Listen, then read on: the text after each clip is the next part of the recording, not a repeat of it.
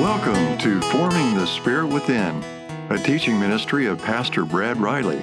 Pastor Brad is an associate and teaching pastor at First Church of the Nazarene here in Wichita, Kansas. He is the founder and director of the Merciful Servants of Christ, as well as the author of numerous articles. And now, here's Pastor Brad. How's your week been? It's Wednesday. It's Thursday. We've had half of the week over. I missed Wednesday. I feel like it should be Wednesday. I missed Wednesday. Yesterday out all day. But everybody doing good? Mm-hmm. The weather's nice and cold again. From 87 or so yesterday for a high to like 40 degrees lower today. Isn't that crazy? Get down to 30 tonight. Oh, is it really supposed to freeze? Oh, no. There go the flowers and the blossoms. Maybe not with just 30. Who knows? I don't like it when it freezes in April. Because it kind of messes with the blossoms on the trees and everything. And just don't like that. But I can't control the weather, that's for sure. Not in Kansas. Well, it's good to be with you this morning. We're going to continue the Gospel of John, chapter 15. This is part 3 of chapter 15 this morning. And we're going to pick up the story in verses 12 through 17. It's not a long passage, but there's a lot there that we want to look at. And thank you for the reminder. Before we begin, though, let's have our prayer. And I have, does anybody need a card? Y'all have a card? Prayer card? Okay. Let us begin and pray together. I thought maybe I heard the door. No, not coming in. Let's pray. Illumine our hearts, O Master, lover of all humanity, with the pure light of your divine knowledge. Open the eyes of our hearts that we may understand your gospel teachings. Implant deep within us the fear of your blessed commandments, that through them we may conquer all carnal desires and may be transformed to live both thinking and doing the things that are pleasing to you. For you, O Lord, are the light of our souls and bodies, and unto you we give all glory and praise together with our Father, who is from everlasting, and the all-holy, good, and life-creating Spirit, now and ever, and unto ages of ages. Amen. Thank you. You know, I'm thinking about the words of that prayer when it talks about being transformed to live, and that's really the heart of what we're about to talk about this morning, because in this passage, John 15, in this very passage, Jesus is going to be talking specifically to his apostles about what he's giving to them of his life and his spirit so that they may live. He does it in the form of a commandment so that they may carry on the work of the church. And so we hear it in the form of a commandment, and we hear it that as Jesus is restating his relationship to his disciples, these 12 or 11 apostles that are with him on this night. And so we're going to read those verses together, and then we'll discuss it. Starting with verse 12. This is my commandment, that you love one another as I have loved you. Greater love has no man than this, that a man lay down his life for his friends. You are my friends if you do what I command you. No longer do I call you servants, for the servant does not know what his master is doing. But I have called you friends, for all that I have heard from my Father, I have made known to you. You did not choose me, but I chose you and appointed you that you should go and bear fruit, and that your fruit should abide, so that whatever you ask the Father in my name, he may give it to you. This I command you, to love one another. Let's stop there. I think it's important for us to think through this passage, this conversation that Jesus is having with his 11 disciples. Sometimes we have a tendency to want to take everything that Jesus says to them as applicable to us in the 20, because we're followers, we're all disciples. If he said it to one disciple, it would flow to all disciples. But I think there's a sense in which these words he's saying to them right now were specifically for them. And we're going to talk about why that is. Now, some of it, of course, applies to us, but I think there's an aspect that I think that isn't just applicable to everyone. And when I get to that, that may sound weird to you. They say, well, there's something Jesus said that wasn't applicable to everyone. But I'll explain it when I get to it. But let's begin with this thought in mind. Jesus says, this is my commandment. Now, if somebody says, this is my commandment, this is my order for you, this is what I want you to do. It sounds singular, doesn't it? It's just as if Jesus is saying, hey, I got one thing for you to do. You know, we think of the commandments. One of the reasons people are so put off by following Jesus or following Christianity is that it seems so full of commandments. You know, we're always tied back to the Ten Commandments. It seems like the Ten Commandments are reinterpreted into other commandments. And people think of Christianity as such a list of rules. Do this, don't do that. Don't do this, do that. But really, Jesus says, and we're used to hearing Jesus, we're hearing him recite the great commandment, to love the Lord your God with all your heart, with all your soul, with all your mind, and all your strength. When he was challenged by those Jewish leaders, you know, back in Matthew chapter 20, I think it is, 20 or 22, I forget now. And he answers them. The greatest commandment is to love the Lord your God with all your heart, with all your mind, with all your soul, and with all your strength.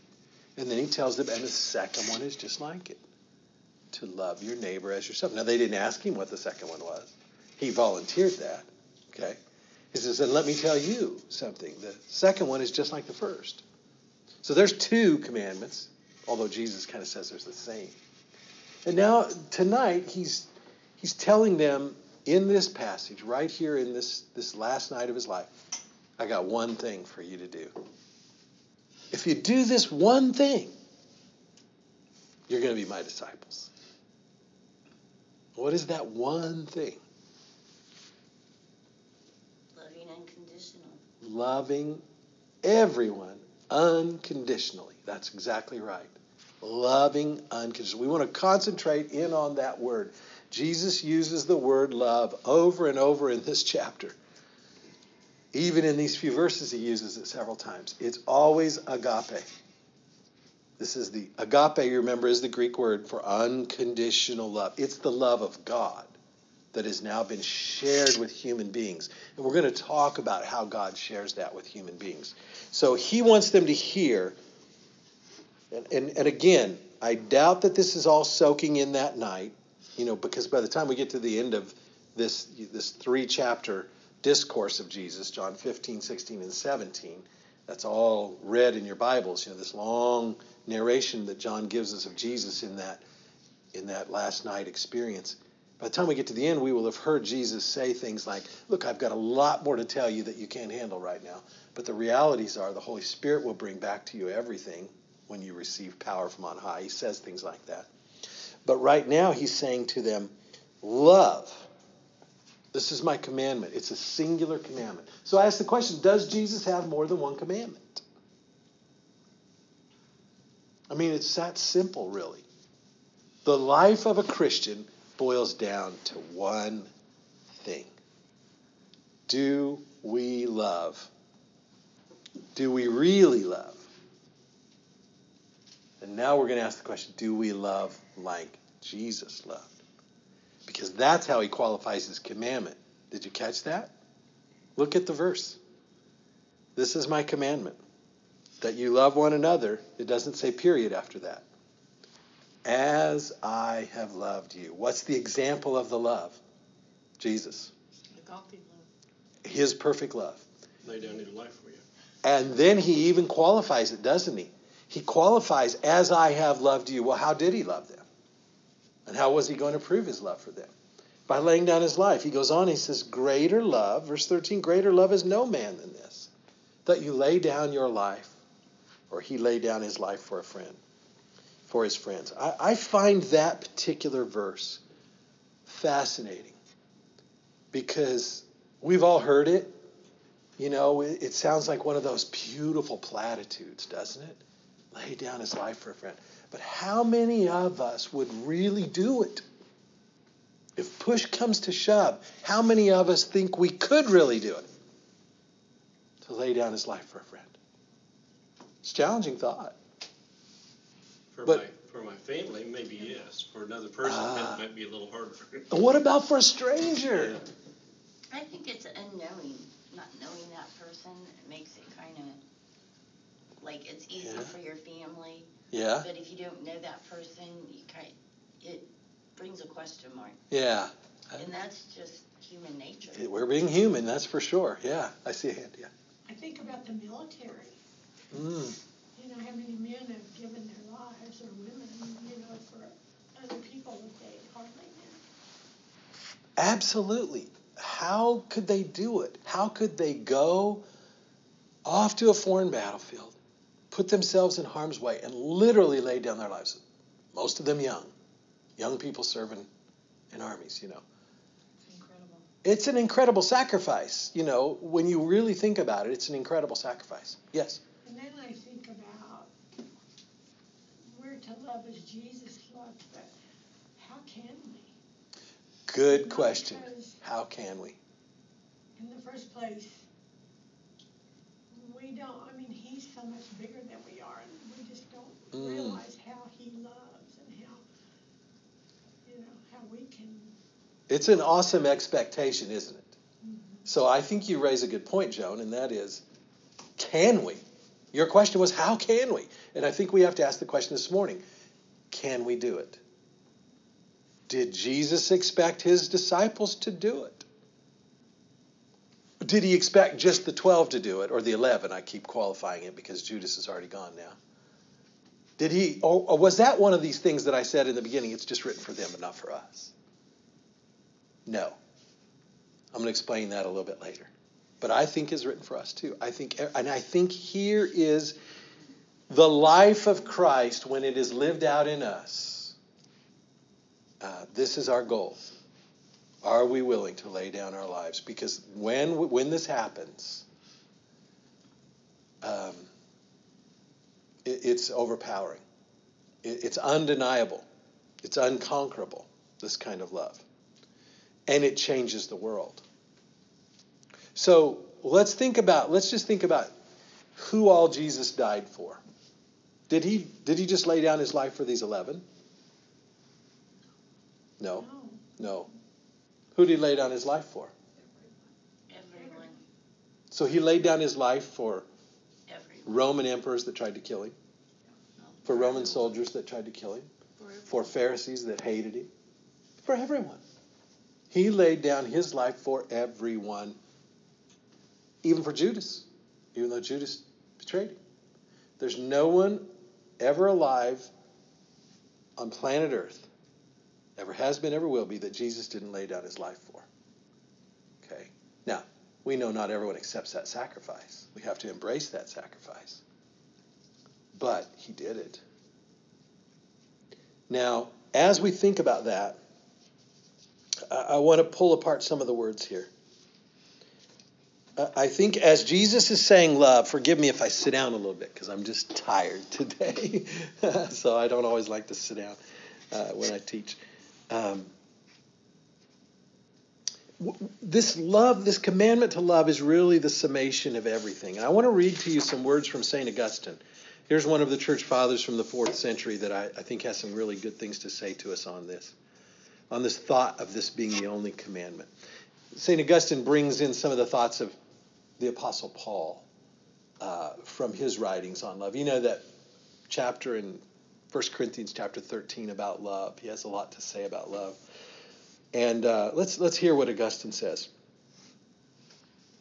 Is there not another that is still greater? Let me just begin at the beginning. It's kind of a long passage. I was debating on where to begin. Okay, he quotes Jesus. This is my commandment, as if there were no other. What are we to think?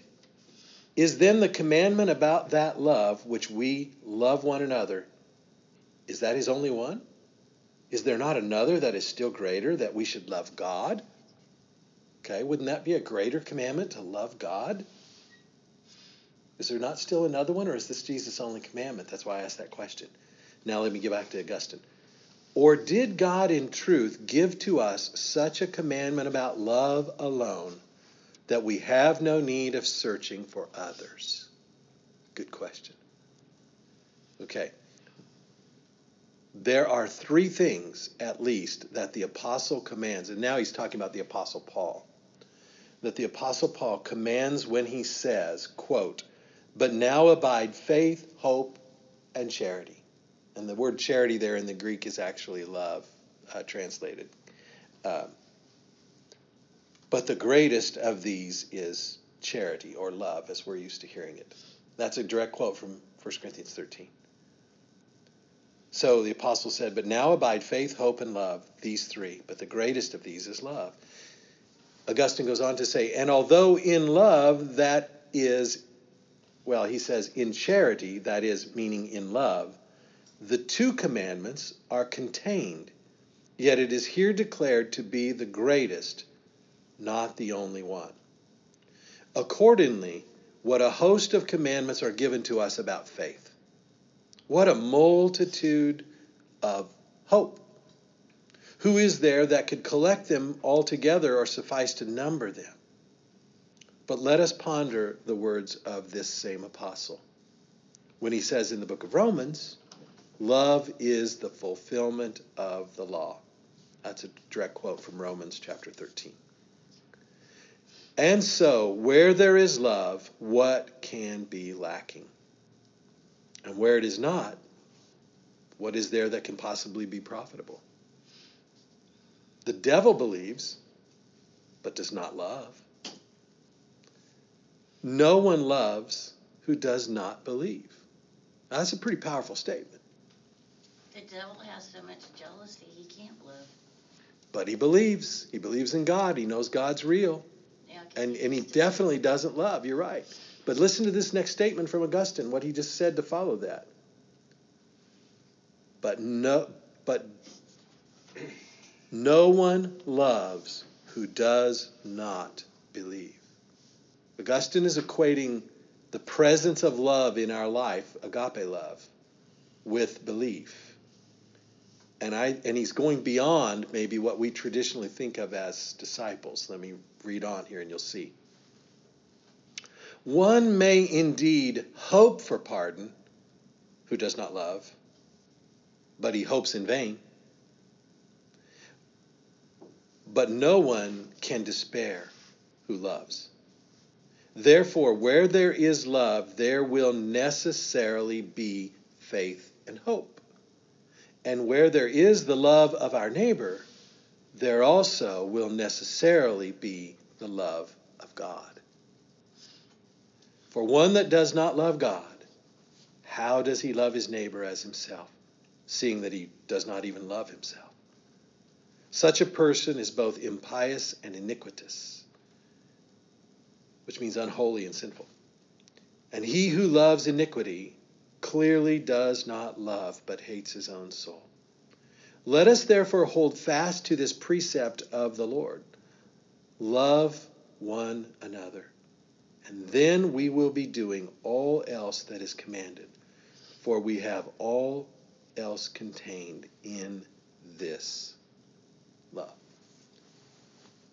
I think what Augustine is saying is he is realizing here that love is everything. Faith is great. Hope is great. We have all kinds of commandments about having faith. We have all kinds of commandments about hope.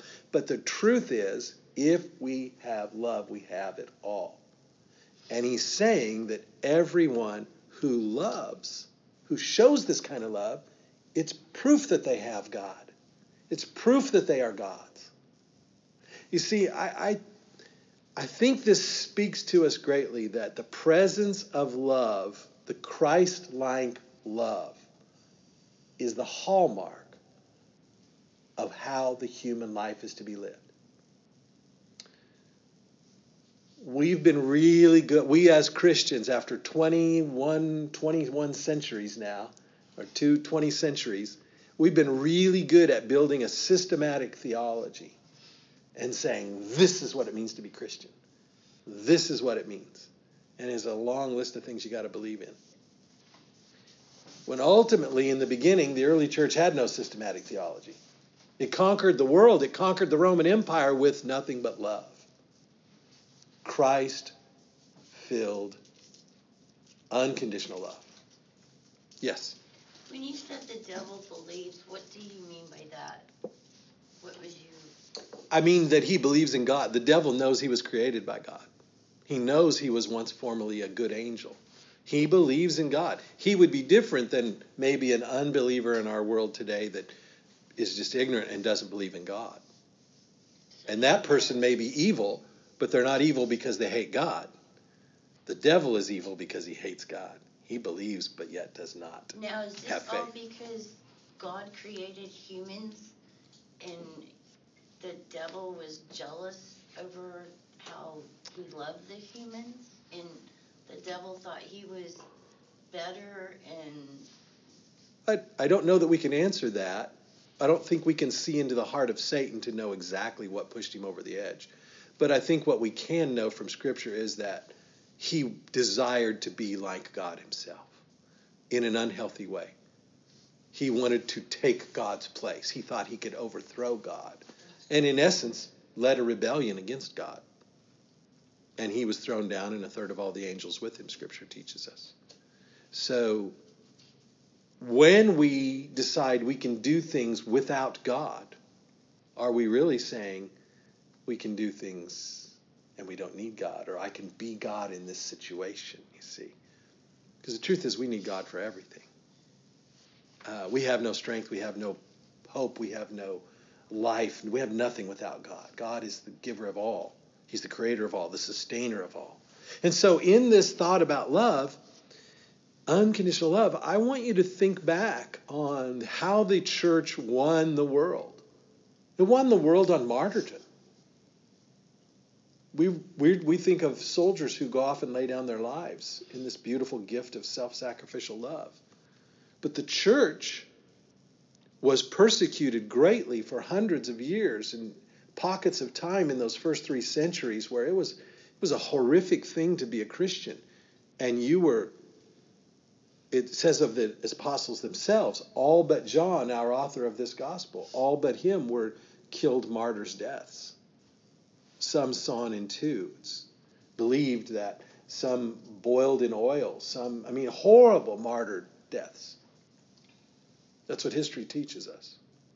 And martyrdom didn't quit. The martyrs of the early saints of the church are the martyrs of the church who were fed to lions. St. Ignatius, one of the greatest writers, he was a student of the Apostle John, the Bishop of Antioch, and he literally was fed to lions. And you know what he said? Glory to God. In the mouth of a lion, he said, glory to God. Now, I want to pull up a modern day example of something that I think is unbelievably powerful. You remember how a few years ago, this was in 2015, there were in all the news the Muslim terrorist organization ISIS that's in all the news and has been. They filmed a video of these 21 Coptic Christians and cut their heads off on live video. They said, we're sending this out as a message to all Christians. Okay, it's a horrible thing. I did not watch the video. I refuse to watch it. I just cannot watch that kind of. But it's real. Okay. But here's the story most people don't know, and I didn't even know this till I'm doing my devotional a week or two ago. One of my little devotional books that I'm reading, I have it. I read it every year. Didn't bring it with me in here, but it's just a line in there inserted by it's written by a Catholic priest. And there's lots of people that go to devote to this, but this one specific day was written by a Catholic priest in this devotional. And he said, in that martyrdom of those 21, what most people don't know is that 20 were Coptic Christians. 1 was Muslim. Did you know that? Mm-mm. Nobody talks about it in the news. Okay. Now, first of all, Coptic, do we all understand what a Coptic Christian is? Mm-hmm. When you hear the word Coptic, it means Egyptian. Okay? So Coptic Christianity is the name that has been given to the Christian faith that has flowed out of Egypt. Remember back in the earliest church time, Egypt was one of the great centers of learning. The school of thought in Alexandria. The bishop of Alexandria was one of the 5 main patriarchs of the church, along with the bishop of Rome, the bishop of Constantinople, bishop of Antioch, the bishop of Jerusalem. Alexandria is in Egypt. It was a city that Alexander the Great, it was founded for him in his empire. Does that mean they believed in Christianity? They were Christians, yes. So they were Egyptian Christians, not Jewish, not Roman, not Antioch. And that word Coptic means the Egyptian church. Okay. Now, through the centuries, the Coptic church is one of the churches that is today known by the term Oriental Orthodox. Not Eastern Orthodox, like we think of our friends over here at St. George's Church. They're Antiochian Orthodox. So in the world of Orthodox Christians, if you boil all the world down to just Western and Eastern Christians, Roman Catholics and Protestants are in the West, Orthodox in the East. There's 2 forms of Orthodoxy: traditional Orthodoxy, Eastern Orthodoxy, and Oriental. And that word Oriental is just kind of an old-fashioned word. It doesn't mean Chinese, okay? Back in the old days, that was the Orient, okay? Iraq, India, as far as India, that was the Orient. Nobody had thought about China yet. And so that Oriental Christians, they're defined that way because the Council of Chalcedon that defined Jesus Christ as both God and man in the 5th century, they didn't agree with that. They saw Jesus as having one nature. And it's a very fine semantic difference, okay? But they kind of lost communion with the rest of Orthodoxy and Christianity at that point. So that's who the Coptic Church is a Oriental Orthodox. Okay, but still Christians, just like you and I, have a little bit of difference on that one dogma, if you will, that one doctrine. But here are these 21, some of the most ancient Christian churches of all, of course, in Egypt. And they're 21 held by these ISIS terrorists to be beheaded. One was Muslim. He wasn't Christian at all. In fact, the writer of this devotional gives us his name, that his name was Matthew Ayariga, which sounds, I'm sure I'm saying it with a little Latin influence, but he's actually from Ghana, the African nation of Ghana. He was a young man from the African nation of Ghana, and he was Muslim. He could have said to those terrorists, "No, don't kill me, I'm Muslim." But obviously he was with these. Most of these young Coptic Christians were farmers, and they were young, and they live a very rural life. And he obviously was friends with them. And he obviously got rounded up with them.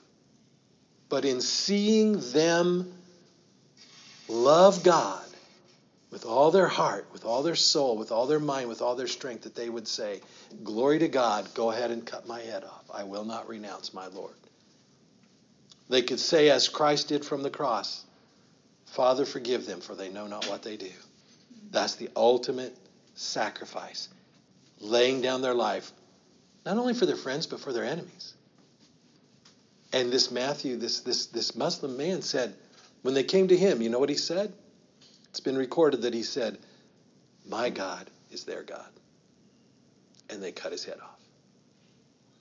Now that is laying down your life, not only for your friends, but for your enemies. And that's what Jesus did. So even though he says, "No greater love has anyone that lay down his life from his friends," let's remember all of Jesus' words. And all of Jesus' words are, "Love as I have loved you." And Jesus loved us by laying down his life, not just for his friends, but for his enemies. Okay? We must never forget that. So unconditional love means that we must be willing to live that kind of self-sacrificial life for everyone. Not just our friends. Not just our family. Now, do we, just because we believe in Jesus, do we automatically have that kind of strength? I don't think so. I mean, I'm thankful that I've never been tested to that point, okay? I'm thankful that I live in freedom and that I don't have to worry about somebody knocking on my door or pulling me out of my workplace and saying, "Renounce Jesus or we'll cut your head off." I'm really thankful for that. I always had a dream I was going to have my head cut off. Well, let's just leave that in the realm of bad dreams, not as prophecies, okay? But I want to share with you some more thoughts here on because Jesus moves from this idea of friendship, and he starts to define what it means to be a friend of his. Okay, let's listen to what he says. He says, "No longer do I call you servants." In verse 14, he says, "You're my friends if you do what I command." Okay, so right there's a hitch to being a friend of Jesus. Okay, it's not just to believe, but it's to do. You're my friends if you do what I command you. Okay? Obedience to Jesus is always part of true faith. Okay? And true relationship with him. Now he goes on to say, "No longer do I call you servants," in verse 15. "For the servant does not know what his master is doing." The word for master there in the Greek is Kyrios. Kyrios. I didn't write that one up there. Kyrios means Lord master. Okay? For it says the servant does not know what his master is doing. So clearly he says, "But I've called you friends. For all that I have heard from my Father, I have made known to you." Let's stop and think about this for a minute. I put on the first question on the board, does Jesus have more than one commandment? The Greek word here for commandment, I didn't go over this and I should have. Entelomai. It's hard to pronounce. But there, I want you to have it because the purpose of that word is that it's not just a commandment like, hey, go do what I say. It's a commandment knowing it's given with a purpose. The Greek says it's given with a purpose, and that purpose is the fulfillment of all things. With the fulfillment of the whole vision in mind, I'm giving you this commandment. It's not just do it to be obedient. It's do it because it's the fulfillment of everything. That's the purpose of this word. Okay? And then we see that, I'm going to get to the chosen here in just a minute. But he says to them, I'm going to call you friends, not servants. A servant is one who has a master. Okay, that word for servant, there's more words that I didn't write down here. I should have. Doulos, D-O-U-O-U-S. D-O-U-L-O-U-S is the word for servant, or it literally means a slave. A slave, every slave has a master, right? Okay? Every slave has a master. And as the scriptures over and over say that we're slaves to God. We're bond servants, if you will. The apostle uses that term a lot. And what Jesus is saying, I'm going to give you my friendship. I'm going to make you friends, not just servants. I think we're forever servants of God. But what's the difference between here's what we need to hear is what's the difference between what Jesus is saying to those 11? You are my servants because you've been doing what I tell you to do. You've been following me. You've been obeying me. You call me Lord. Okay? But now I'm going to call you friend. And what's the difference? Their relationship is changing here. They're going from just being Jesus' servant to some very special relationship. Now, this is what I meant when I said in the beginning. Are these words promised to everyone or just a select few? I really don't believe that this necessarily translates to everyone. And I'm going to tell you why. We're all friends of Jesus. I know we have a beautiful song we sing, I am a friend of God. I mean, yes, there's a sense in which we all are. But I want you to hear this. Listen to what Jesus is saying. But I have called you for all that I have heard from my Father, I have made known to you. I cannot stand here today and tell you that all that Jesus ever heard from his Father, he's made known to me, Brad Riley, one of your pastors, ordained servant of the Lord, struggling to be Jesus' friend. That's my goal. I can't tell you that he's made known all of that to that. What an amazing privilege. Everything Jesus heard from God the Father, he made known to these 11. These 11 are pretty special. They're the apostles, which means the one whom Jesus sends. That's a huge thing. And they don't remember it all at that point, but he says to them later, when the Holy Spirit comes, he's going to bring back to you everything I've ever taught you. In the end of this book of John, we're going to hear that it says Jesus taught them way more than we could record here. This is just a small fraction of all the things Jesus taught, but it's enough that we might believe. So who are these 11 men?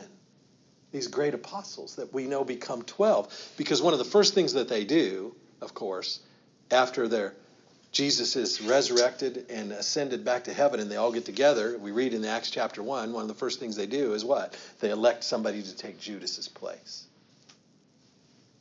They elect a guy named Matthias. Then we never hear from Matthias again. But what an honor. He was elected. Okay? Now, why did they elect him? Peter quotes an Old Testament psalm. He says, let his bishopric another take, or let his place of overseeing, let another take. And so clearly those 11 believed that they had a very special role from God and that they needed to have that role fulfilled. Yes? Now, do you consider Paul an apostle? Yes. I think he becomes the 13th. He becomes that special baker's dozen, if you will. So when we talk about the 12 apostles, it's really almost a misnomer because there's really 13, because Paul becomes an apostle of Christ. And he says in his own words, as one chosen out of time, but sent by God. The apostle Paul realizes how special his assignment is. I mean, he is literally saved in this blinding experience on the road to Damascus, and then equipped and filled with the Holy Spirit in miraculous ways, and becomes perhaps one of the most important, because he wrote two-thirds of the New Testament is written by the Apostle Paul. So here I think there's something for us to learn in this election of Matthias and the addition of the Apostle Paul. What do you think was God's plan for the Church of Jesus Christ on earth as these 12 and 13 men began to die off and get killed for their faith? Like I say, every one of them but John died. Every one of them, John, died a martyr's death within the first 30 years of Christianity or so. Within the first 30 or 40 years of the Christian church on earth, that's after Jesus' 33 AD death, within the next 30 or 40 years, every one of them's dead, except John. Was their mission to save souls? Since it's actually a spiritual war. Sure. I mean, down here on earth, we're stupid if you really want to know it. Because they don't know their head from their arms or legs, but it's actually a spiritual war between Jesus and the devil. So they're trying to save as many souls as they can. In the spiritual war that between Jesus and the devil, we must remember Jesus already won. He won it when he conquered the grave. Okay, but that spiritual battle we enter into because the devil doesn't leave us alone. Right. And so there is this battle to save souls. And so what I want you to do is you see the importance of these apostles? Jesus shared with them everything he'd ever heard from the Father. Now, at the time that he's sharing all this with the apostles, he said that the war's already won.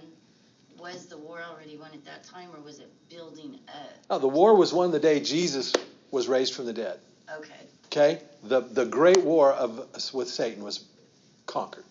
But the battle was going to play out. And it's still playing out until Jesus comes again. The battle for every individual soul is still playing out. We can know that we have final victory. That's what the song Victory in Jesus means. We have victory in Jesus. I may get killed, I may get martyred like those Coptic Christians, but I still have victory. Because they can take my body, but they can't take my soul. Satan can take my body, but he can't take my soul. Now, here's what I want you to hear. How special, I want to come back to this. I'm going to keep coming back to this because this is so important for us to understand the church today. What was God's expectation for those 12, 13 apostles? And what were they going to do with all that wisdom when they died? Well, they're seeds. The wisdom of Jesus. He planted seeds to go out through the whole world because he couldn't go out through the whole world because his time was limited. So he spread the word through these 12, 13 people and made them seeds to go create the Holy Catholic Church. Okay. And those seeds, when you use the word Holy Catholic Church, okay, and you understand by that what? And it's, well, the word Catholic? Yeah, not meaning Roman Catholic. But right. The whole, very good, very good. Church Meaning the one universal Church of Jesus Christ, yes. And when you say seeds, I like where you're going with it. But here's what I want to see.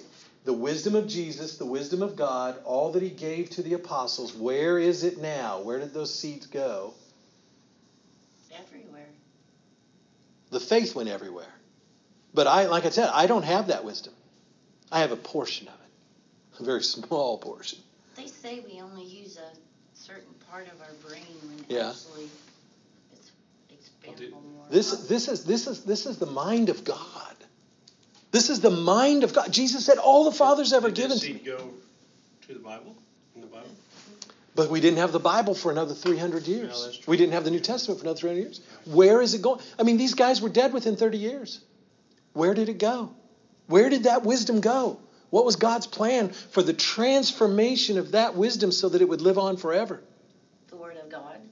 Through the Holy Spirit. But the Word of God wasn't written like we just said. The Word of God, we think of the Word of God as the Bible. Well, it's like the Jewish had a tradition of the elders or the disciples to continue teaching their children and their children and their children, so on, and telling them stories. Right. And it was the Bible story of Jesus. Right. So that's more or less, I think that's where it went. Okay. For the first 300 years anyway. Okay. So here's where I'm leading you, obviously. I have an answer that I want you to know, but I'm just really leading you, like in a court of law, the judge would say, you're leading the witness, don't do that. Okay. I'm trying to get you to see an answer. Okay.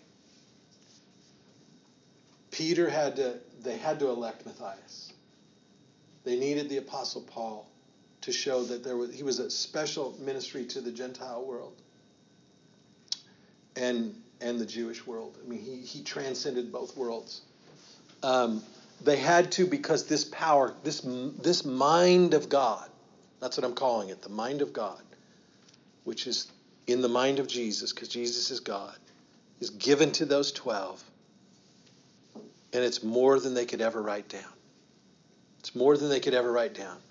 They could never write it all down. So that's why they began teaching it. These are seeds they're planting. They begin teaching it. But if we read the New Testament carefully, what we see is that everywhere they went, they set up elders in the churches. And in those elders, the New Testament uses the word presbyters, okay? They ordained by the laying on of hands others to take their place. Okay? We see that Paul specifically ordains Titus and Timothy. And these are to function in the same role that they had. Why did they lay hands on them? Why did they ordain them? Because I believe that the laying on of hands is significant for the transference of something. In the Old Testament, they laid hands on people. God anointed the head of all the kings through the laying on of hands and the anointing of oil of the prophet Samuel as the king, first king, and then that became the tradition after that. The point was, what was it that was happening when they transferred, if you will, the call of their apostolic office to another that would live on after them? You see, it can't be that the mind of God that was given to these 11 men and then given separately to the Apostle Paul through his vision of Christ and his experiences, it cannot be that died with them. They had power, they had wisdom, and they had authority. All of that had to transfer. Okay? And it had to transfer well. And it did. Did it not also transfer the Holy Spirit? Sure, the God's gift of the Holy Spirit's part of it, yes. And the Holy Spirit teaching those new recruits about God? Yeah. And so what I want you to hear is that this is what the church has called through the ages the belief in apostolic succession. Apostolic succession. So when we say in creeds that we believe the church, we believe in one holy Catholic and apostolic church. What are we confessing? We're confessing that not only do we believe the church is universal, that there can only and ever be one real church. Also that it must date back to the apostles. Okay? Why is this important? You say, Brad, why are you bringing this up? We have faith, we believe. Well, hey, even the devil believes. But I want to be more than just a believer. I want to make sure I'm living in the life and mind of Christ. Because Paul calls us to, in his writings, you can read in the Philippians letter, he says, have this mind in you that was in Christ Jesus.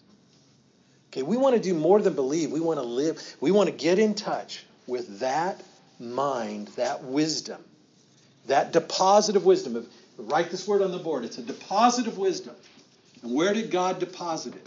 He didn't deposit it in all the 3,000 people that were believers. He deposited it in the apostles. And who were they? They were the leaders of the church. And what is the church? Jesus.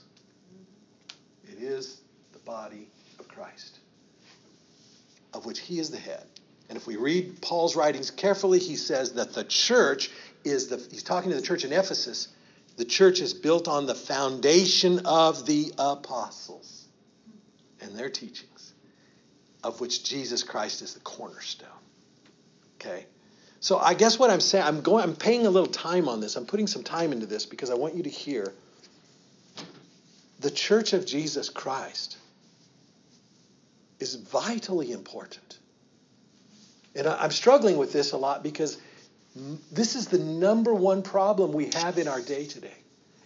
Many people want to believe in Jesus, but they could care less about the church. Many people want to say, oh, I believe, but I don't really need the church. 85% of all people between the ages of 19 and 29 don't belong to any church, period. 85%.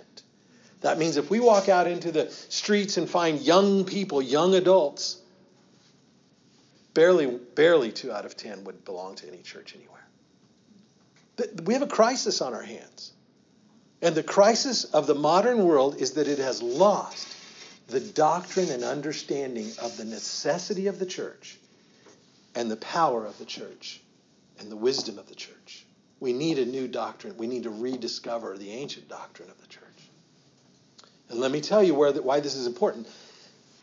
As Protestant Christians, and I hate that word Protestant, okay, I don't like the word Protestant, I never have, because I don't like labels. I don't like the word Roman Catholic either, okay.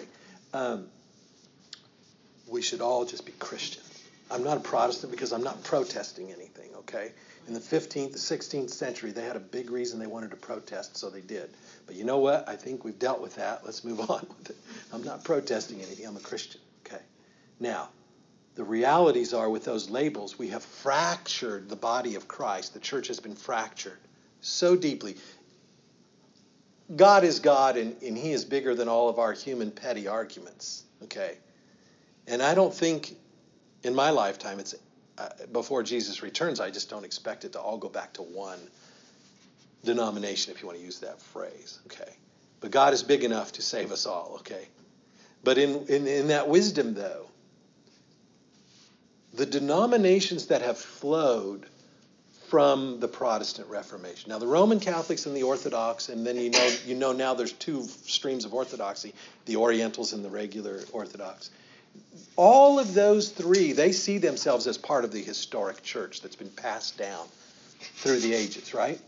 From apostles to apostles. And their bishops of the churches are the successors to the apostles. And then, and over and on. And once you enter the Protestant Reformation, most of the Protestant denominations that flowed out of the Protestant Reformation understood that principle. And they continued with that thought that there was this idea of succession. Okay? One of the challenges that we have today is that there's been so much fracturing in Christianity, in non-denominational things and things jumping up, that we've lost the identity of who is the church and where's the authority of the church.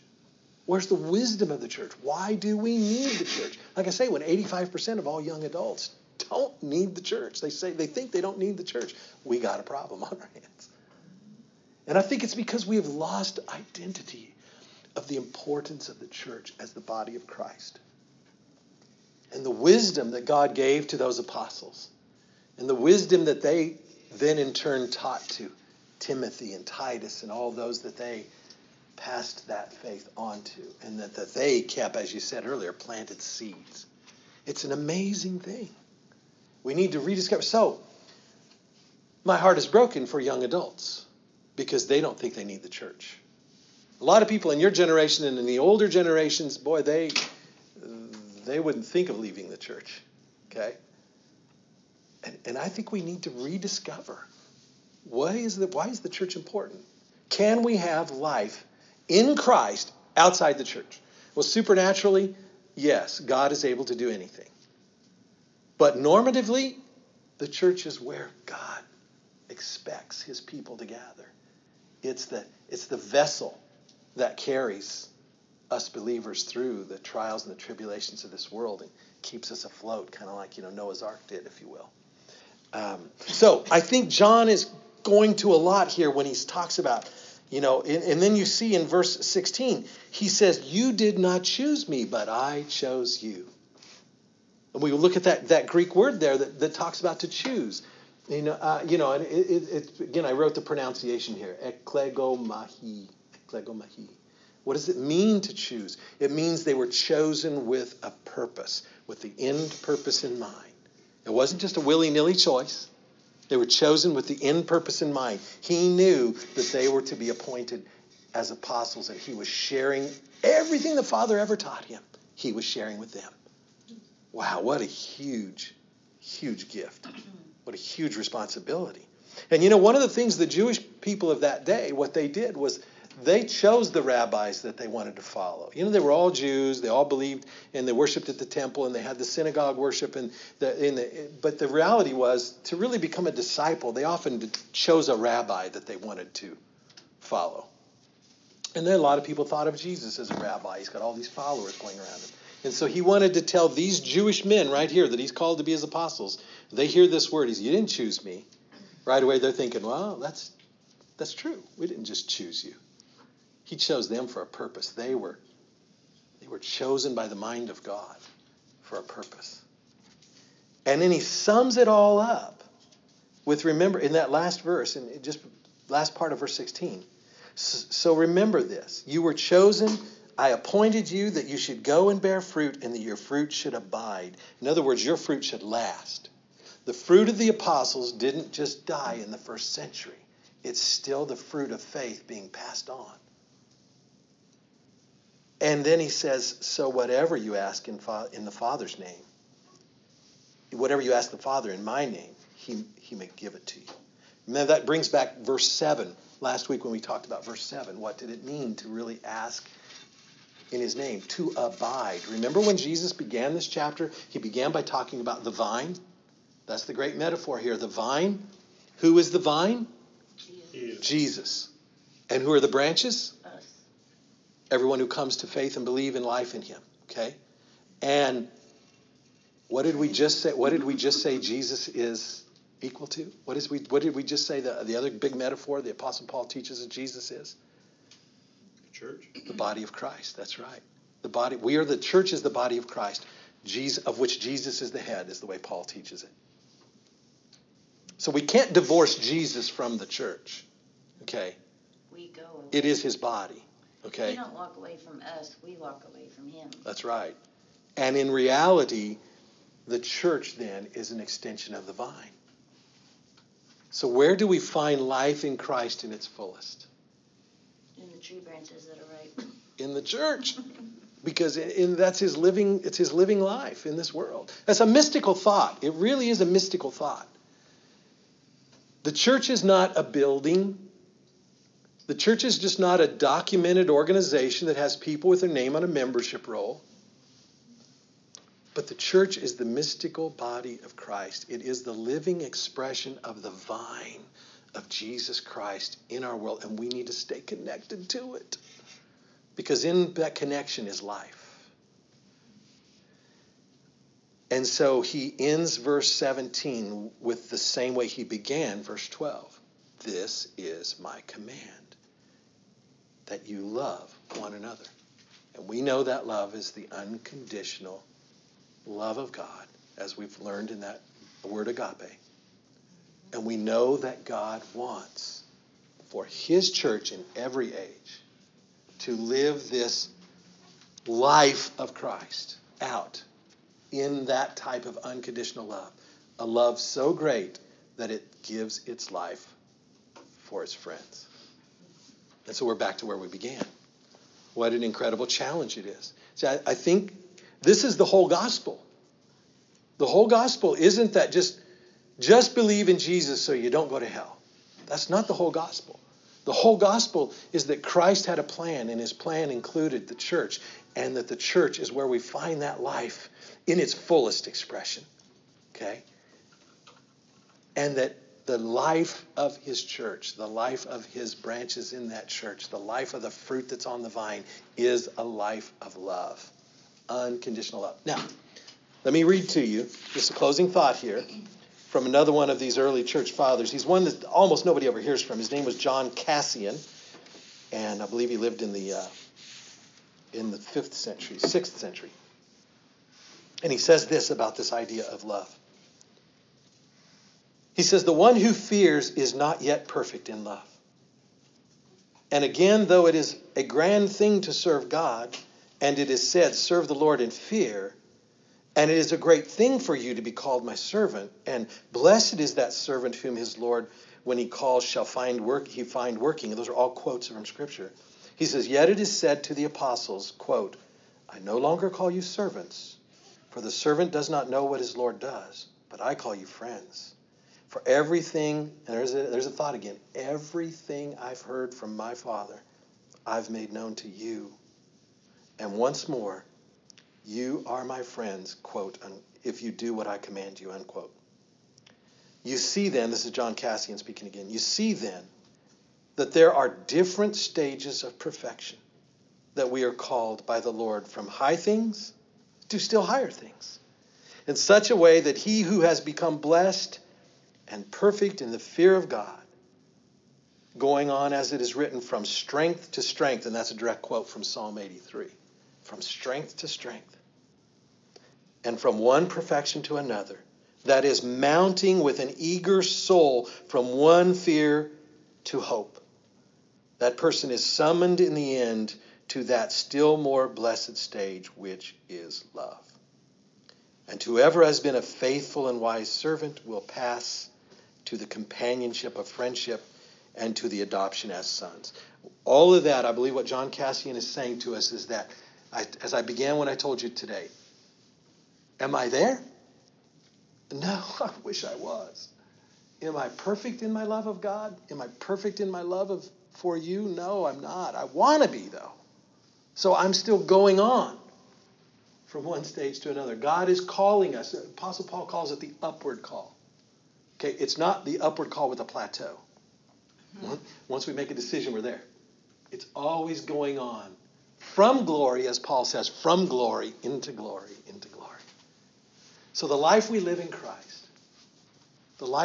Christ, is ever increasing, ever growing towards Christ-likeness, towards God. We've got to have that upward call.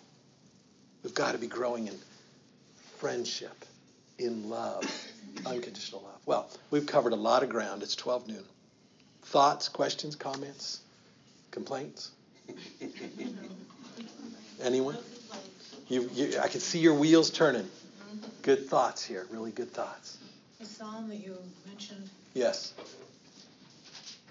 Was in the Valley of Baca. Oh, wow. Where they went from strength to strength. Yeah. They went from well to well to well on their way to Jerusalem to find water in order to go to worship. And you think of the dryness and what they had to look for, and that brought me to mind when you mentioned Psalm 83. Beautiful. They went to the Valley of Baca. Beautiful. And in many ways, that's where we are. And we need to keep going from strength to strength and from well to well. And those wells are Jesus Christ. He is the spring of living water. Let's remember that. And his Holy Spirit. Beautiful. Thanks for throwing that in. Well, let's close in prayer. Dear Heavenly Father, thank you so much for these that have come today to study your word.